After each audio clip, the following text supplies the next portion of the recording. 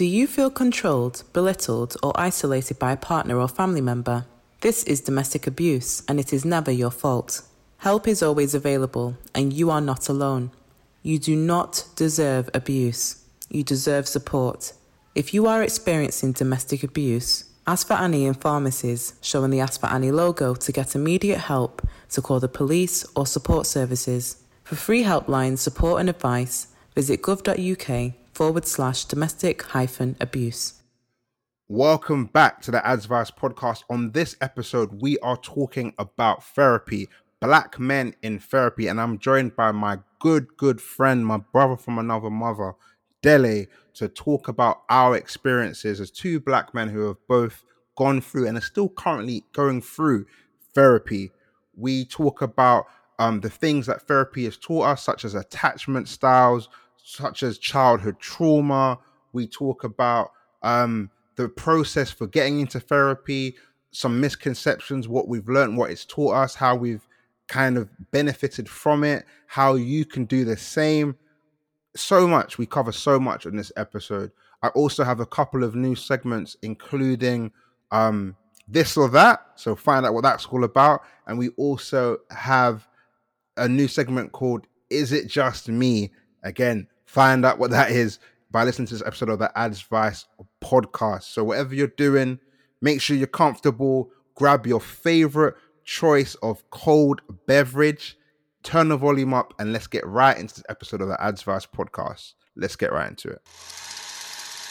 They call you the millennials. The burnout generation. Millennials have it too easy. The stress caused by anxiety, work ethic, and even childhood.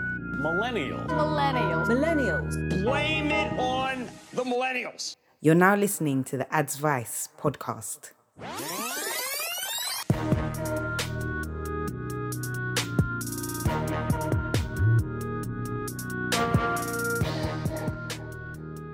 Welcome back to another episode of the Adzvice podcast, a podcast where we discuss the stuff that doesn't get discussed enough. What a tongue twister, right? Shout out everyone who checked out the last episode, which was about domestic therapy and support in England, featuring a great guest in Patricia Walton. We spoke about the Ask for Annie campaign, which is a great initiative that helps people who are dealing with domestic abuse to covertly and discreetly seek help, as you would have heard at the start of the podcast, thanks to the advert. This week, we've got another topic that doesn't get discussed enough: therapy, and particularly therapy within the Black community. And I've got a special guest, a dear friend of mine, Dele, who has actually been on the podcast before. You know, people who are the veteran listeners from back when would know that Dele actually featured on podcast episode 11. So we're talking way back in the day. And he's also, not only is he a good friend of mine, but he's also a fellow Black man who has had first-hand experience with therapy. So we're gonna have a conversation about that, and also get his own unique personal perspective. Dele, welcome to the podcast. Thank you for having me, man. It's a pleasure. It's crazy that we speak every day pretty much, and this is your second time being on a podcast in about 4 years. It's a bit crazy. Yeah. But I knew for this topic, there's no one that I'd rather talk to than you. So, because we talk about this quite often. Yeah, we have regular conversations about therapy and, our day-to-day, what's going on and stuff like that. So exactly. So we're gonna just pretend like we're talking as we normally do, even though the world is potentially listening. So no big deal, no pressures. Before we get into the main convo, Dele, it would be good just to kind of set the scene in terms of the link between basically why this is even important to talk about as a Black people. Yeah. And I've got some stats that really kind of help bring that to life. So Mental Health Foundation stats that I found says that Black men are more likely to have experienced a psychotic disorder in the last year than white men, and they're also Black people are 4 times more likely to be detained under the Mental Health Act than white people. So already you can see it's looking a bit bleak. Mind.org stats: Black men and white men experience similar rates of common mental health problems, but black women experience substantially higher rates of them than white women. When it comes to psychosis, black men experience it around 10 times more frequently than white men, which kind of goes back to the earlier stat from Mental Health Foundation. But despite black people in very broad terms having worse experience of mental health than white people, black people are twice as less likely to be receiving treatment for mental health problems. So basically, when it comes to mental health, we don't get the right treatment. We over-index in terms of sections. We over-index in terms of serious mental health conditions, but we under-index in getting the support, such as therapy. Crazy. And then when we say therapy, a lot of the time we say therapy, but it's like there's different types of therapy.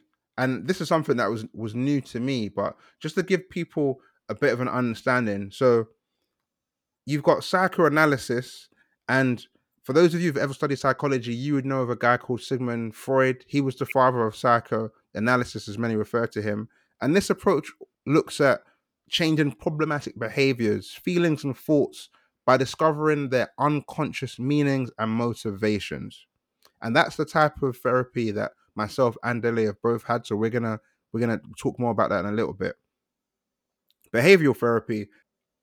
This approach focuses on developing both normal and abnormal behaviors and helping people kind of adjust, such as helping people get over their fears by desensitizing them. So imagine you have a phobia of spiders, and the psychologist works with you to kind of tackle that and overcome that. As an example, you've also got cognitive therapy, humanistic therapy, holistic therapy. The list goes on. And I won't go into those ones because we want to kind of ground it back and bring it back to the therapy that we're going to talk about today, which is the one that Dele and I both have first-hand experience of, is talking therapies. And that's a form of psychoanalysis therapy. And now, for those wondering, talking therapies can help people deal with common mental health issues, such as anxiety, depression, and stress. And we know that black men are the lowest to take up talking therapies. That was something that was discussed on episodes 87 as well as episode 76. So if you haven't checked those out, I encourage you to go back and do so. However, with all that being said, the great thing about this podcast episode is you have not one but two black men who have first-hand experience with the therapy that black men don't take up the most. So, it's going to be hopefully a really good insight into our personal journeys, why we got into it, all that good stuff.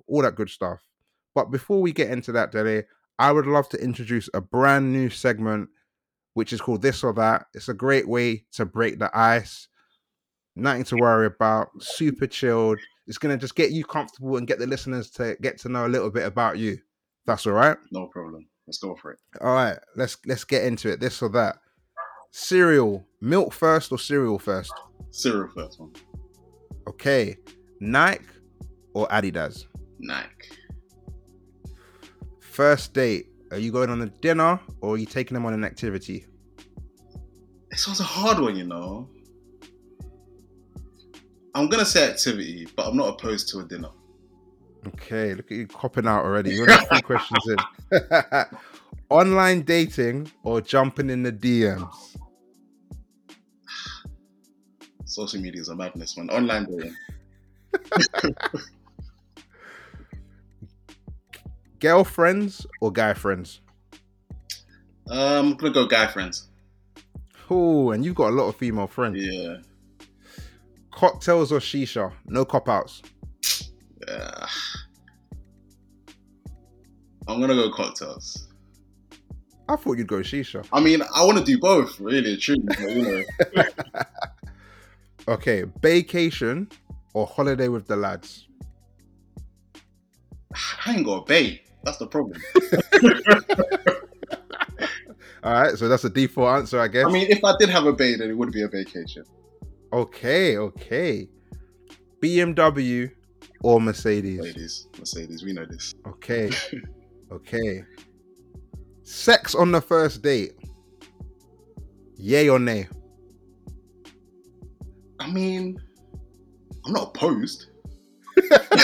So is that a yay or nay? I'm not opposed to it. Yeah, let's go yay. Okay. Last question, which links nicely into the theme of this podcast. Do you suppress feelings or do you wear your heart on your sleeve? I'm a suppressor. You're a suppressor. We're working on the heart and the sleeve thing. I feel you, and I feel like that's just a nice segue into the topic, which is therapy. So, Dele, for the listeners, please tell us why what made you get into therapy? So, it must have been about 7 or 8 months ago now. I was seeing someone, and they basically just come out and said to me, you know what, Dele, you don't express anything to me. You know, you don't express if you're happy, you don't express if you're sad. You know, when I've annoyed you, you never tell me, stuff like that. And I really kind of just had a hard look at myself, and I said, yeah, and I more or less just said, well, I didn't say anything, if I'm being honest, but I knew she was right. And I then had a hard look at myself, and I really asked my question, like, why is that? I started to look back at, you know, previous relationships, and it was a common theme. So, you know, I meet someone that I do like, but for some reason, one reason or another, either, you know, the person I was seeing didn't really require it, or I just wasn't doing it. I just wasn't really expressing. So I wasn't expressing how I felt about certain situations, about a lot of situations, to be honest. Whether it's good, whether it's bad, you know, I could want to meet someone on a particular day, but for some reason I'm just not saying it, you know, stuff like that. And it was a common theme, and I didn't have the answer. I genuinely couldn't tell you why I do it. And then, you know, the idea of, you know what, therapy really did cross my mind in terms of like just trying to find the answer. So I had a friend, she actually took up therapy. I think she's got a bit of like sort of anxiety issues, and, you know, she just recommended therapy, you know, in a general conversation one day. She's like, you know, I'm in therapy, I'm doing this, I enjoy it, blah, blah, blah. And it stuck with me. So I thought, you know what, I don't have the answers. I generally don't know why I do what I do. I know that if I really want to, you know, sort of build and keep healthy relationships with people, not just in relationships, but, you know, with family, with friends, you know, me being able to sort of express myself a lot more is going to be beneficial. So I decided to take up therapy. I love that. And two things about that. It's very interesting that the person that got you into therapy, I'm assuming, was a black woman. She's not actually. Oh, okay. What do you? Or then the person I was seeing at the time? No. The person that actually recommended therapy. Oh no, to she you. wasn't. No. But it was a woman, of Yes. course, because you said it was a woman. Yeah. Okay, which kind of goes back to our point about, you know, black men not naturally, you know, therapy not being for them. It's interesting that a woman introduced you to the idea of therapy. And what's also interesting is your reasons for getting into therapy are quite similar to mine. Yeah. So there's a lot of issues. Basically, the one thing I've learned from one of the main things that I've learned, not about myself, but in therapy has shown me, is that we are all weird. Yeah. We are all, like, as humans, like, we are fascinating and bloody weird individuals. Yeah. And there were certain things that had been pointed out to me, or things that I had realized about myself, that I was able to kind of brush off or kind of put aside, whether it be commitment issues. And when I say commitment issues, I'm not just talking about romantically. I'm talking about committing to anything long term. Yeah. Do you know what I mean? Like actually having kind of being okay with like signing myself up for something which requires a long, you know what I mean? Some type of commitment in some sense, as well as at times I might not be the most affectionate person. Yeah. Or I might find it quite hard to kind of open up. Yes. Or I might want to open up, or I might expect people to open up to me, but I feel the need to keep my cards close to my chest. Yeah. And the breaking point for me was when I realized that issues that I was currently experiencing that were affecting my partner were issues that I've heard from other people who are completely different to her. Yeah. And that's when I realized, okay, for so many years, I've been able to kind of say, that person, they had the issue or they blah, blah, blah. Whereas now, I actually it kind of hit me in the fact of, I'm in a situation with someone completely different, and the issues that they're bringing to the table are very similar. In fact, they are the same issues Yeah. that previous people have brought. Bro, the only common denominator in this situation is you. 100%. And just similar to you, because I literally couldn't look at her and tell her why I do the things I do or why I feel the way I felt. I felt, you know what? It was time to go to therapy. And coupled with that, I've spoke about this open in the podcast. I was I am dealing with grief, Yeah. and I don't think I didn't appreciate just how badly it affected me. Yeah. And when you're going through grief, anyone has experienced this would know there are so many other side effects, such as like lack of morale. You no longer want to do the things that you used to do. Yeah. You lose your inspiration. Basically, I thought I was depressed to cut it short, Yeah. and it made me kind of want to. I think I spoke to you about it, actually. I think I spoke to you first. I can't even remember how I decided to get into therapy, but I know you started your therapy journey Yeah. before I did. Yeah. And I recall kind of like not knowing where to start. And I guess it's a good time to probably talk about like the process. So how did you delay like get into therapy or find your therapist? So I think I had seen it on a thread on Twitter. I think it was actually you that started it, where we're just talking about it and stuff Yeah. like that. And I think people then just sort of responded to the tweet, giving places of where they have gone to. Yeah, it was a tweet. It was. I think I said, "Where do you go? Where can you go to find black therapists?" Yeah, something along those. I can't remember exactly. Yeah, But it was something along those lines. And I pretty much just started there, to be honest. So obviously I did my research. So in everything that I did see, I sort of went on their website, looked at it. And then for me, it was frontline therapist, which sort of stood out to me. And that's what I went to. So, I made contact. I had 2 sessions before I actually found my actual therapist. So one Okay. was sort of like a one-off session. So, if they have the space, they'll put it on their website. You can literally go there. I can't remember. I think it's about £25 or £30. Pay that, and then you can have a one-off session. Just if you feel like you're in desperate need, or you need to speak to someone immediately. If they have the space, they'll open it up, and then you can pay for the session, have the session. So I did that. Mm-hmm. I then went back, and then I actually filled out a little form. So now I was really serious about therapy. Now I really wanted to sort of commit to it long term. So filled out a form, had an assessment, and the assessment we just pretty much talked about what is it that I wanted from therapy sessions. Why do I feel like I need sessions? Had a conversation around that. Good thing for me was they also asked what kind of therapist would I like? Would I like a black woman? Would I like a black man? A white woman? A white man? Gave them my preference, and then about a month later, I was paired up with someone, and I was able to start sessions. And I think that was in January or February. Amazing.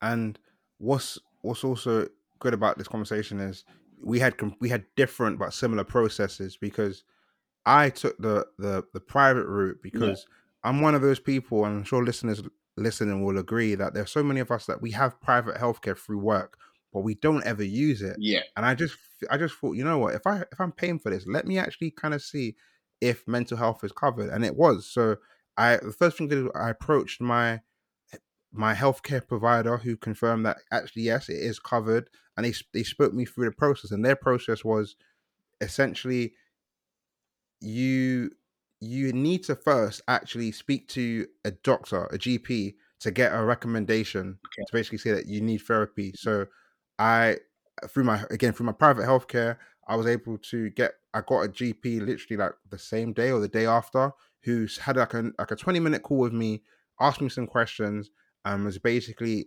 able to write up a report that said, it sounds like I'm depressed, and talking therapy or which bit scared me, or medication Right. would be useful at this stage. Wow. So then once I had that report, I was able to go back to my healthcare provider, and they basically said, great, okay, you've got this. And then essentially they encourage you to go through their directory to find a suitable therapist. Now, this is where we become similar. Back to that thread that I posted, I'm a big advocate for and for speaking to people that look like me, and all of the reasons that all the data at the start of the kind of podcast where we spoke about the different stats kind of backs up reasons why representation is so important. And one of my non-compromising factors was I need to speak to a black person. 100. That was it. So going through the directory, there were some black people, but I wasn't getting the vibe from looking at their profiles that any of them were suitable for me. So what I was able to do is I was able to basically do my own search for therapists.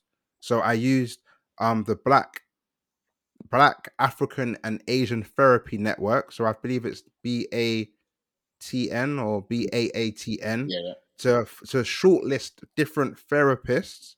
And then I basically reached out to them. So I picked 4 therapists who were all psychotherapists, and 2 black men, 2 black women. And I basically I embarked on a process that I call speed dating therapists, where I created an email which basically summarized why I needed therapy. So I got told a little bit about myself, the issues that I was going through, and I just sent it. And then I had initial consultations with each of them. And this is something that's really important. Back to the point that you made. So the consultations that I had were actually free consultations. So it was and most therapists, if you contact them directly, they offer that as a standard. Like you have a free consultation. Yeah. And what's really good about that is you're able to basically, it's like dating. You get a taste to see, like, do you vibe with this person? Do you feel comfortable with this person? Etc. Etc. And my first conversation, straight into, even though this is the first ever conversation I had with a therapist, I knew this wasn't the person for me. Yeah. The guy said some stuff. The guy in that conversation, he made me feel as if there was something wrong with me. Yeah. Which you might be thinking, well, you're going to therapy, so clearly, but I felt as if I almost had a bit of judgment. Yeah. And that didn't make me feel comfortable. And then there was another one that was really good, but she was super busy, and she was like, well, I can fit you in, but it's going to be quite ad hoc.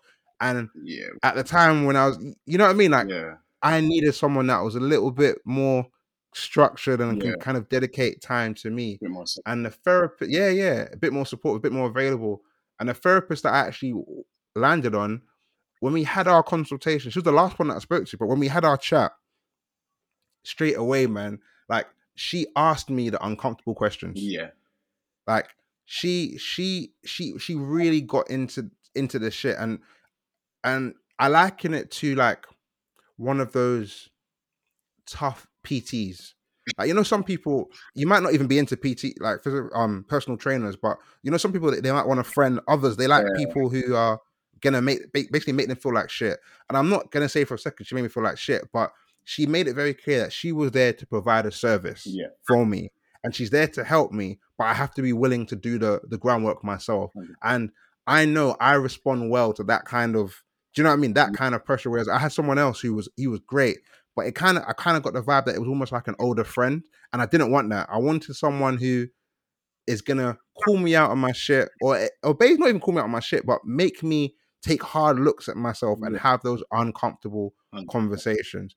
Anyway, once I had identified who I wanted to go work with, I went back to the healthcare provider and got them set up.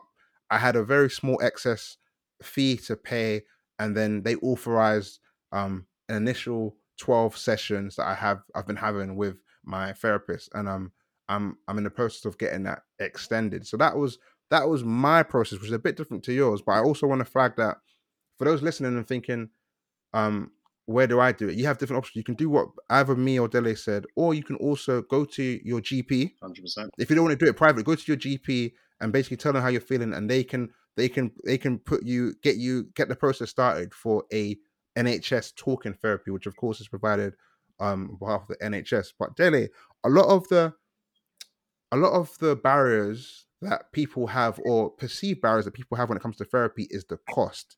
Yeah. Was that a factor for you? So with frontline therapy, I actually paid an invoice today actually for my therapy session. So to be 100% like totally frank with you, I paid literally today. I paid £154 for 5 sessions. So it's just over £30 a session, which is Wow. which is not that expensive I understand, in the sort of the therapy world. So that is the cost of it. And I believe, frontline therapists as well, also, they consider your financial situation. So if you're not earning, the most, you can pay less. I actually was asked how much I wanted to pay, and I just put a figure out there, and I said, I'm prepared to pay this, and they were happy with that. So again, if you are depending on where you go, I mean, if you are sort of on low income, there are places where you can actually have free sessions. So again, it's all about doing your research, looking at, what works best for you in your situation. But there 100% is not the most expensive thing in the world. Definitely. Also, when you're thinking about, we all sort of like talk about, our physical health and, going to the gym and this, that, and the third. But, sometimes, or not sometimes, but all the time, your mental health is also important. So if there is an opportunity for you to sort of take up therapy and cost is an issue, do the research. Honestly, do the research, because there are places where, you don't have to pay an arm and a leg to have therapy sessions. For sure. And that even to your point, like, yeah, before speaking to you, I didn't know you could get therapy that, that cost effective. And when I was doing my search, I was surprised, because most therapy was like, I was seeing some for like £50, £55. The max I saw was like £95. And again, in the spirit of transparency, my sessions cost £60. Yeah. £60 an hour for an hour session. So, it's definitely more cost effective and more affordable than a lot of people think. And to the point that you made, like, this is like, investing in you is the best kind of investment you can do. And 100%. if your mind ain't right, Yeah, nothing else can be right. 100%. So I definitely, hopefully that lets people know that cost doesn't have to be a barrier. Yeah. And shout out frontline therapists for kind of providing a service that helps it make it more accessible. Again, I spoke about NHS, I spoke about BATN. There's so many different avenues, but yeah, make sure you find what's right for you. Dele, you've been in therapy for how long now? It's about, how long? So I started in February, so about 5 months now. 5 months. And what would you say are some of the main takeouts that therapy has taught you? Well, therapy has taught me that I don't take enough time for myself. So, when you look at your life and, there's so many different sort of aspects to life, whether it's your work, whether it's your family, your friends, all those sort of things. And we all have like different hats that we put on so that we can, go to work and smile at people. And, if you have children, come home, look after your children, maybe a partner, whatever, all these things in life. But one thing that I realized that, I had all these hats on, whether it's, I was trying to be a partner to someone at the time. And, I'm trying to be a good son to my mother, and I have work issues, and work was weighing me down and stuff like that. Really and truly, I just found out that I didn't have enough time for myself. And 100%, that's what therapy has done for me. Therapy is an hour where nothing else matters.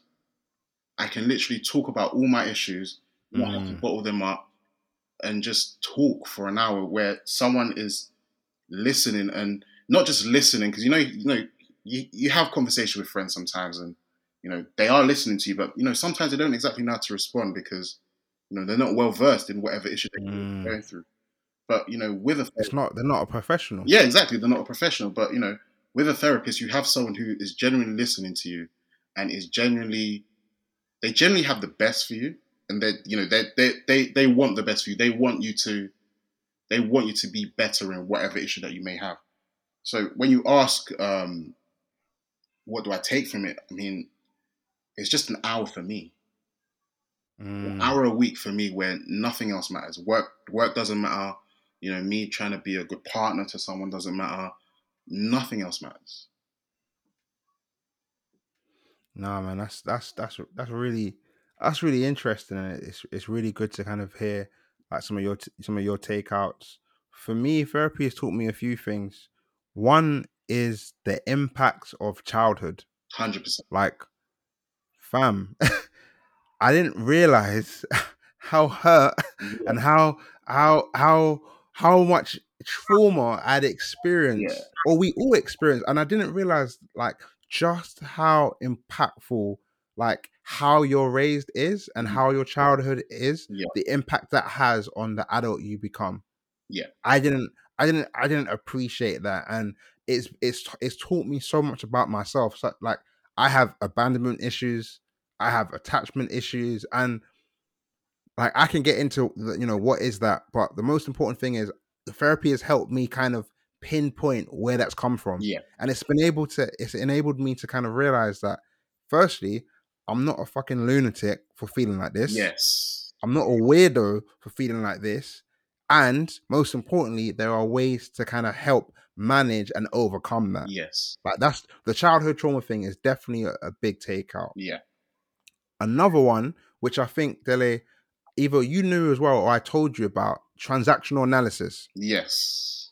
So transactional analysis basically is, I forgot who created the framework, the analysis, but it looks at conversations as transactions, and there's three different states. You have the adult state, the parent state, and the child state, and it basically shows that how different conversations, different transactions can we can fall into the different states and the impact that has. And for instance, I'll give a good example, Dele. You work for me, you've come in late, yeah, Yep. I'm your boss, and I've literally, what the fuck are you doing? Why are you late? Why are you always late? No, no, no, no, no, no.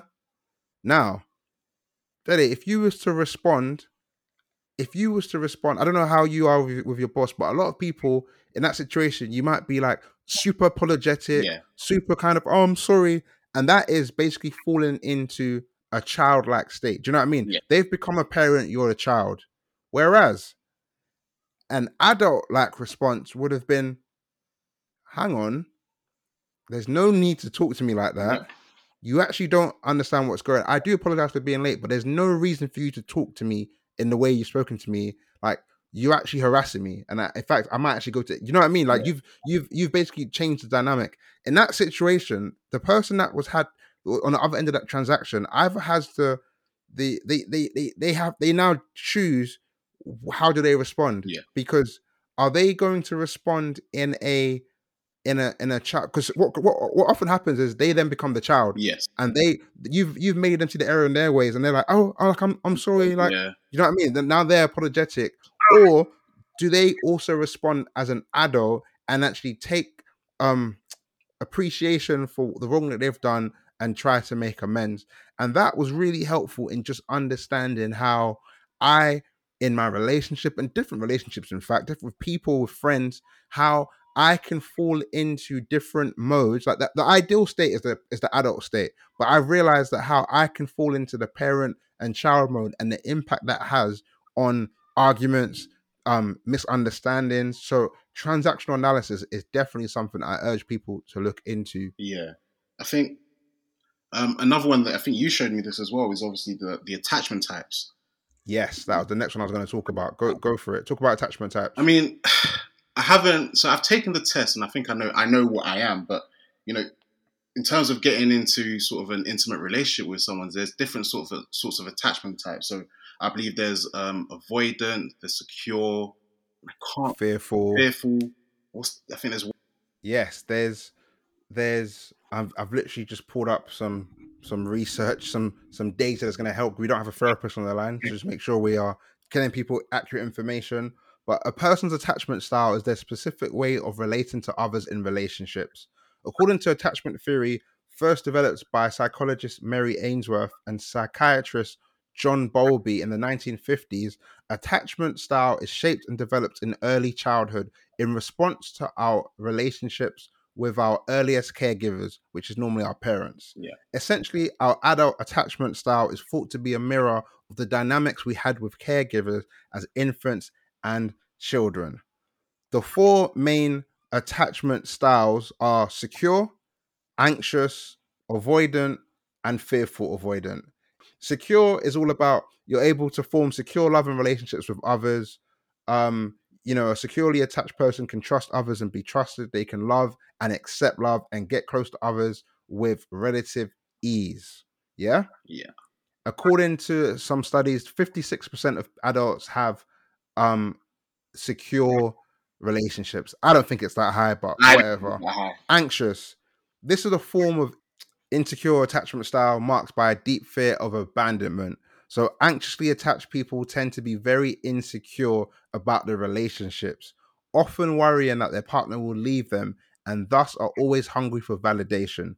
This attachment style is often associated with neediness. Yeah, Interesting. Yeah. interesting. Then you've got avoidant attachment. This is a form of insecure attachment style marked by a fear of intimacy. People with avoidant attachment style tend to have trouble getting close to others or trusting others in relationships.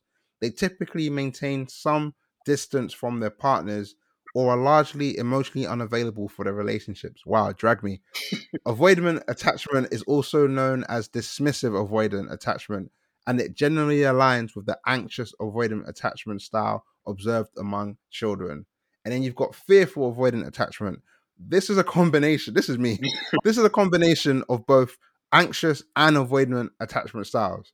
People with fearful avoidant attachment styles both desperately crave affection and want to avoid it at all costs. Drag me through the mud. They're reluctant to develop a close romantic relationship, yet at the same time, they have a dire need to feel loved by others.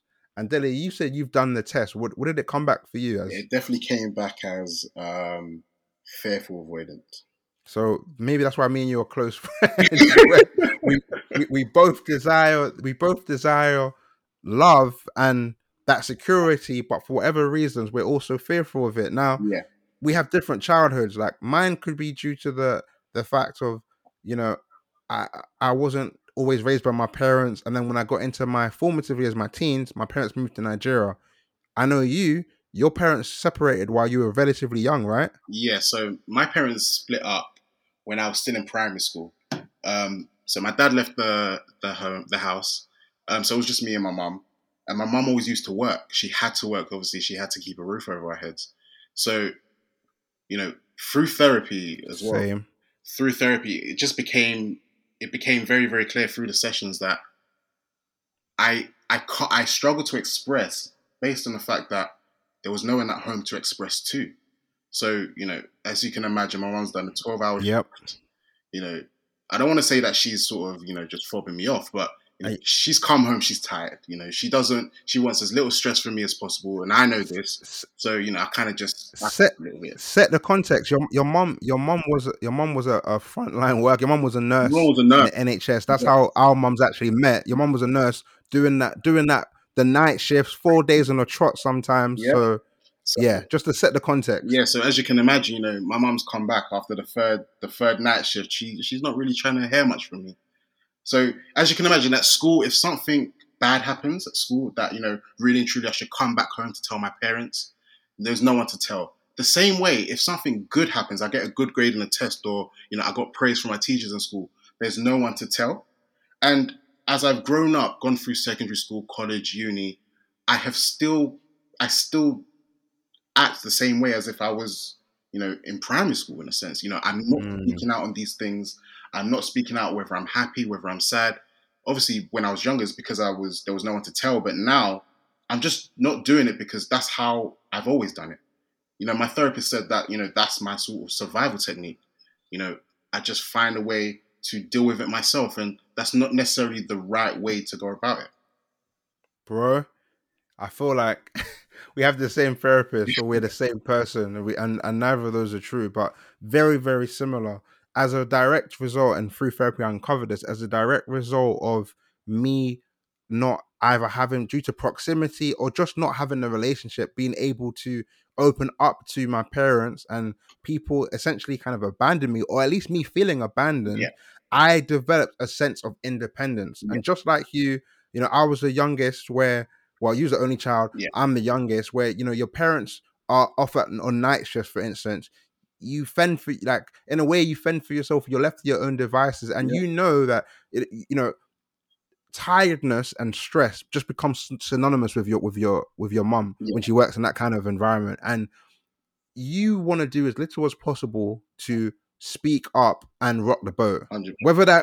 Whether that's be overly happy when she's stressed, or whether that's be a troublesome. So you just try and basically be as passive as possible, Yeah. just to maintain the status quo. And like you said, that evolves into you not knowing how to basically bring people in on the journey, because you're Yeah. so used to doing you. And we kind of make ourselves feel good about it by saying that we are independent, we're autonomous, we don't need people. But that there's also a very, very bad side to that. And I was speaking to one of my boys recently, who he something very traumatic happened to him, where he actually lost a close friend to him, in a very traumatic way. And I only found out because someone had mentioned to me that he went to a funeral. And when I spoke to him about it, one of the things he said that still sticks to me to this day was he finds it hard to tell people how he feels, so he suppresses it because he doesn't want to burden people with his shit. Yeah. And for me, that's fucking worrying, because this is one of my closest friends. Yeah. This is someone who's very happy-go-lucky, but he's also he keeps himself to himself. And if you didn't know this, you would just assume that he's cool, Yeah. he's fine. But meanwhile, the house is on fire. Yeah. But he's not even trying to let you know that, because he's worried about making you feel like he's worrying you. Do you know what I mean? Which Yeah. is bloody crazy. But yeah, but obviously, clearly for both of us, attachment styles is something that has taught us loads. Yeah. Another common factor, another theme rather, that I realize is me. Like, I am the cause of a lot of the issues that I have.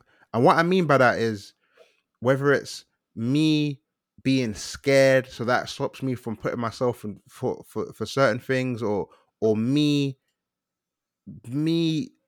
being kind of set in my ways, but also just the fact of different things that are happening and affecting different relationships.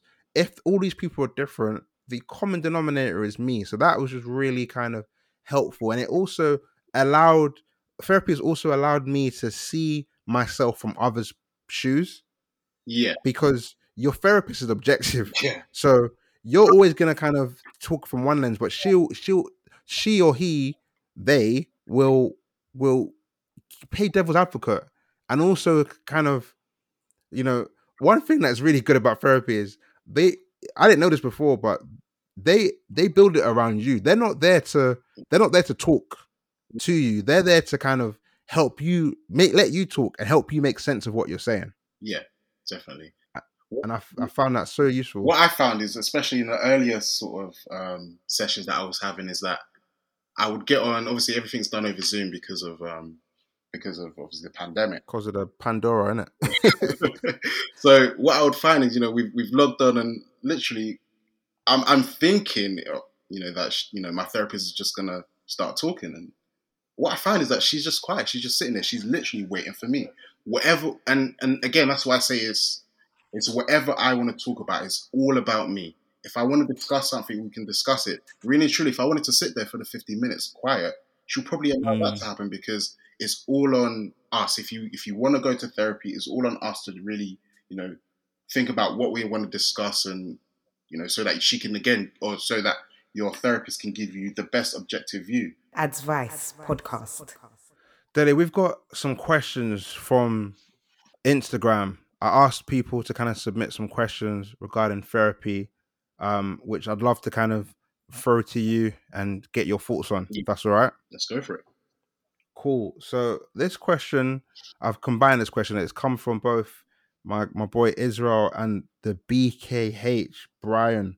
How long did it take you to become comfortable talking to the therapist slash opening up to the therapist? So the reason it didn't take me long is because it was clear that there was something wrong with me, and I really just wanted to sort it out. I think at the time I wanted to be able to sort of maintain my relationships a lot better than I was already doing. And I guess you could say I kind of wanted a quick fix. But then, going through therapy and realizing that it's not a quick fix, it kind of just forces you to be open, and you're not going to get any results from therapy without being open. And that's just the honest, hard truth. You're not going to get Man, I feel you. You're not going to get any sort of result if Yeah. you're not as open and if you're not yourself. I feel you, and mine's very similar. For me, the biggest barrier, the scariest part, was actually admitting that I needed the help.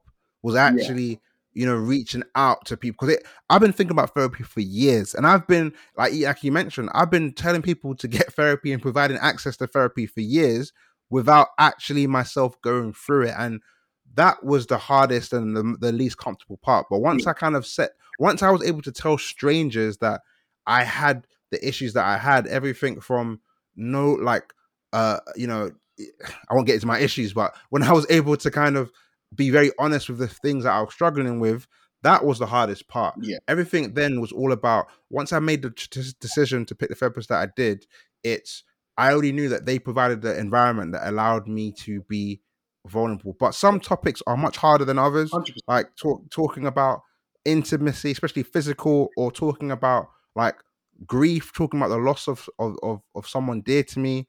Those are triggering conversations, and I call therapy a positively triggering experience, because yes, there will be times when you're like, bro, why am I doing, why am I putting myself through this? Like, this is hard, but the net is always positive. You always come out better, so I can only encourage it. But thank you for your answer, Dels. Another question we've got, two questions. One's from Benita and one's from Charity. Shout out them both. How did you overcome the idea of like men shouldn't, because a lot of people, like, men don't open up, we suppress things. Like, how did you even overcome that barrier of men not going into therapy? A bit like you, I've never been opposed to therapy, but I always thought that maybe I can just have therapy with my friends. I mean, before therapy, me and you, we have long conversations about anything and everything. But in regards to just overcoming it, I guess for me, it just became too much. It was just a clear issue that I had, and if I didn't overcome it, then this issue would just continue. So I guess it was just a sort of it was a push, because I wanted to correct what I thought was wrong. I love that. One question from both of our friend Misha. Shout out Misha. Shout out, Misha. What was one misconception you had before starting therapy that changed after you started therapy? Oh gosh, good question, right? Very good question. I'll start. The biggest one for me was probably the cost. Yeah. Like, I thought therapy was a lot more costly than it was, and also I thought therapists were there to kind of like I thought that it would be a lot more of them talking. Yeah. When it wasn't. Yeah. Yeah, I agree with that. As I say, I have therapy sessions, and my therapist is literally waiting for me to set the tone. Like, I definitely agree with that. In terms of misconceptions, I guess the misconception is that if you are going to therapy, that there's something very, very wrong with you, and yes, that's just not the case. I mean, I would advise everyone to go to therapy, even if you think you don't need it. Everyone should go to therapy. It's not. There's nothing wrong with you if you are going to therapy. That's definitely a misconception. And even sometimes when I'm talking about certain stuff, I'm thinking, my therapist must think I'm crazy. But it's just not the case. And I think that's 100% a misconception that needs to be overturned. there's nothing wrong with you if you are going to therapy. If anything, it says that there's something right with you because Yeah. you're trying to better yourself. Do you know what I mean? Like people are going to the doctors to get well. Do you know what I mean? We do stuff to improve. Like there's nothing wrong with that. And that's why I made even the point. Like for me, we are all weirdos in our own way, and that's what's normal about us. Like the idea of perfection is the scam. Yeah. That's the dangerous. The thing. The minute when you start feeling like I'm effed up, everyone else is not. That's when, you know what I mean. When really, no, we're all fucked up in our own individual ways. But let's at least make sense of why we are like that, so that we can help each other and help ourselves Yeah. make better decisions going forward.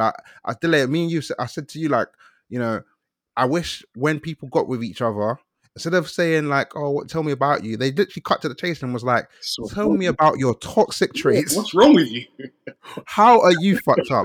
I feel like if we start a conversation like that, I feel like we just have a much better outcomes. But hey, man, there might be a pipe dream. The last question, Dels, that I've got is from the Elise, and she asks, "How can you tell if you have a bad therapist?"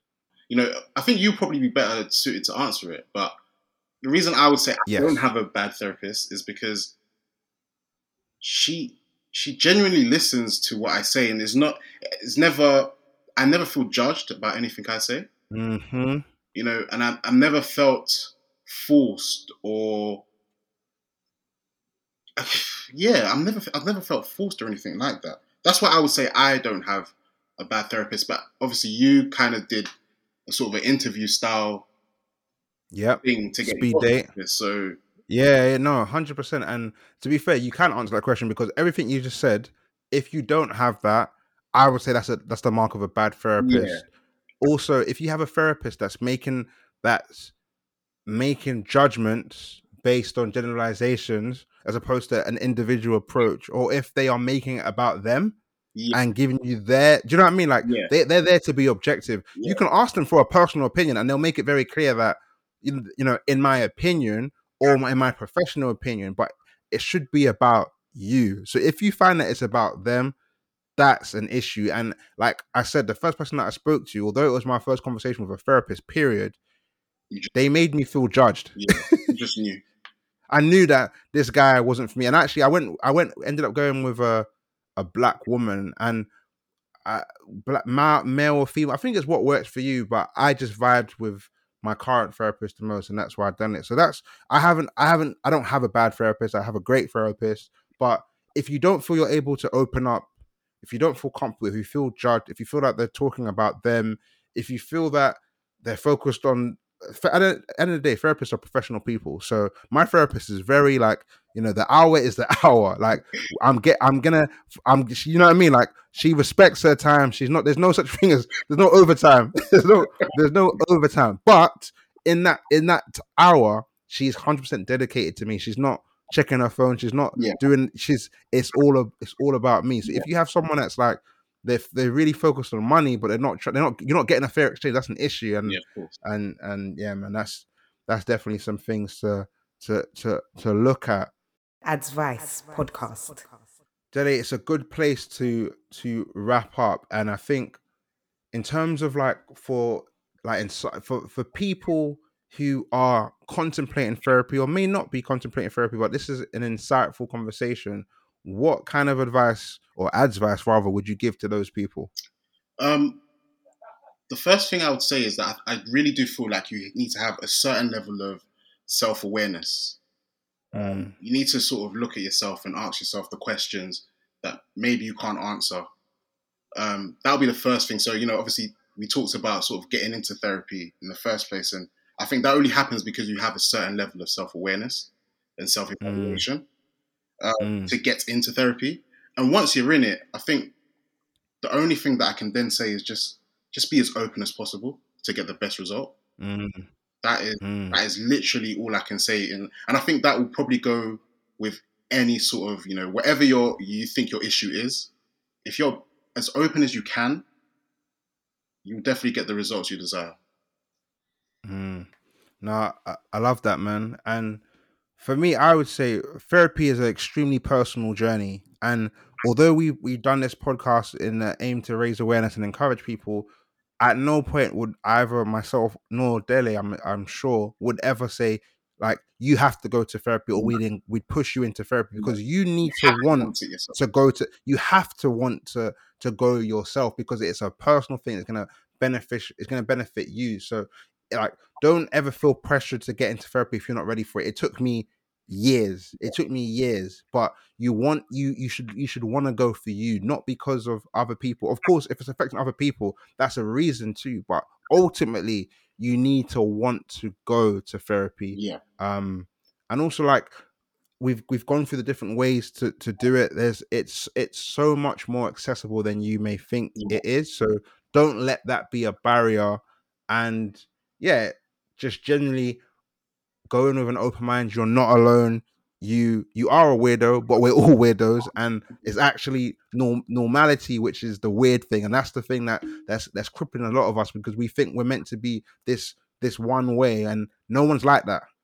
And that kind of pursuit and that kind of misconception creates further issues. But yeah, man, hopefully that's enough to kind of let you guys ponder over. But any questions related to this, like, use the hashtag Adzvice podcast, jump in the DMs, tweet, message. If you've got a question for Dele, you can holler at him, holler at me, and I'll pass it on. Like, you're more than happy to kind of answer those questions. But Dels, hopefully you can stick around for I've got two quick segments at the end of the podcast, just to kind of end on a. We had the icebreaker. We're gonna end on something else. And the first one is, it's a new one again. It's called "Is It Just Me?" Yeah. Okay. And you just have to answer the question and tell me if I'm alone in this. So Dele, Yeah. is it just me that hates when people of different race call me these interesting names, such as brother, or my pet peeve, Dele? And I find from my experience, this happens from white middle class men. They refer to me as buddy. Is it just me? I get you on the buddy part, but if someone from a different ethnicity calls me bro or brother, I can, it doesn't bother me. I think it's just you. I get the buddy part. I get the buddy part, 100%. Do you not find? Have you ever been called buddy and you felt like, whoa, are you trying to patronize me? For me, it feels like I'm their little entertaining. I don't know. I hate it. What about fella? What do you think about fella? That's fine. Not fine, yeah. That one. No, it's not that it's fine. That one is like, firstly, I haven't been called fella. It's just that one's a little bit. That one for me is like, it's more of a, I don't really know you, but do you know what I mean? It's like, it's that. Whereas buddy for me is like, because when you think of what a buddy actually is, a buddy is someone you're meant to be close. So I'm not your buddy. So why are you calling me buddy, bro? Yeah. No. Do you know? I don't know. Maybe it's just me. I think it's just you. I don't want to lie. All right, cool. So the verdict, get involved in the conversation online. Hashtag Adzvice podcast. Is it just me, or I'm not alone on that? And then last segment, Dele, that's mad. Nah, that's a bit mad still. And for those of you who don't know, that's when I take a story that's trending and which I find bloody mad, and we just talk about it, give it a little bit more perspective, and get our thoughts. So, Dele, you would have heard this news as well, but from the end of September, vaccine passports and confirmation that you've been jabbed with both doses will be a mandatory requirement for you to enter the club. How do you feel about this, Dele? It doesn't make any sense. I mean, yeah, it just doesn't make any sense. So, to get into a club now, I need to get both vaccines. It's the same thing with other, like with a sporting event. Is that no? Because COVID only exists in nightclubs. I never knew that. Boris Johnson didn't tell me that. Yeah, but just thinking that I'm an Arsenal supporter and I want to go to the Emirates at some point. in the next season, and there's going to be 60,000 people if I go there. But I don't need a vaccine. I don't need to be jabbed twice to go to the Emirates Stadium. But I do when I go to the club to do a team. Club or it's weird because I think clubs and festivals will be impacted, but then we saw all the people in the World Cup. It makes no sense, man. Sense, yeah. I would love And reasons. they're clearly, well, I love, good luck with this government, but they're clearly trying to aim towards the youth and get more youth vaccinated. But I feel like to make that a stipulation, for me, that goes against people's civil liberty. Like, it goes against their basic rights. 100%. Like, for me, I've received my first dose of the vaccine, and I've got I've got multiple episodes talking about the vaccine.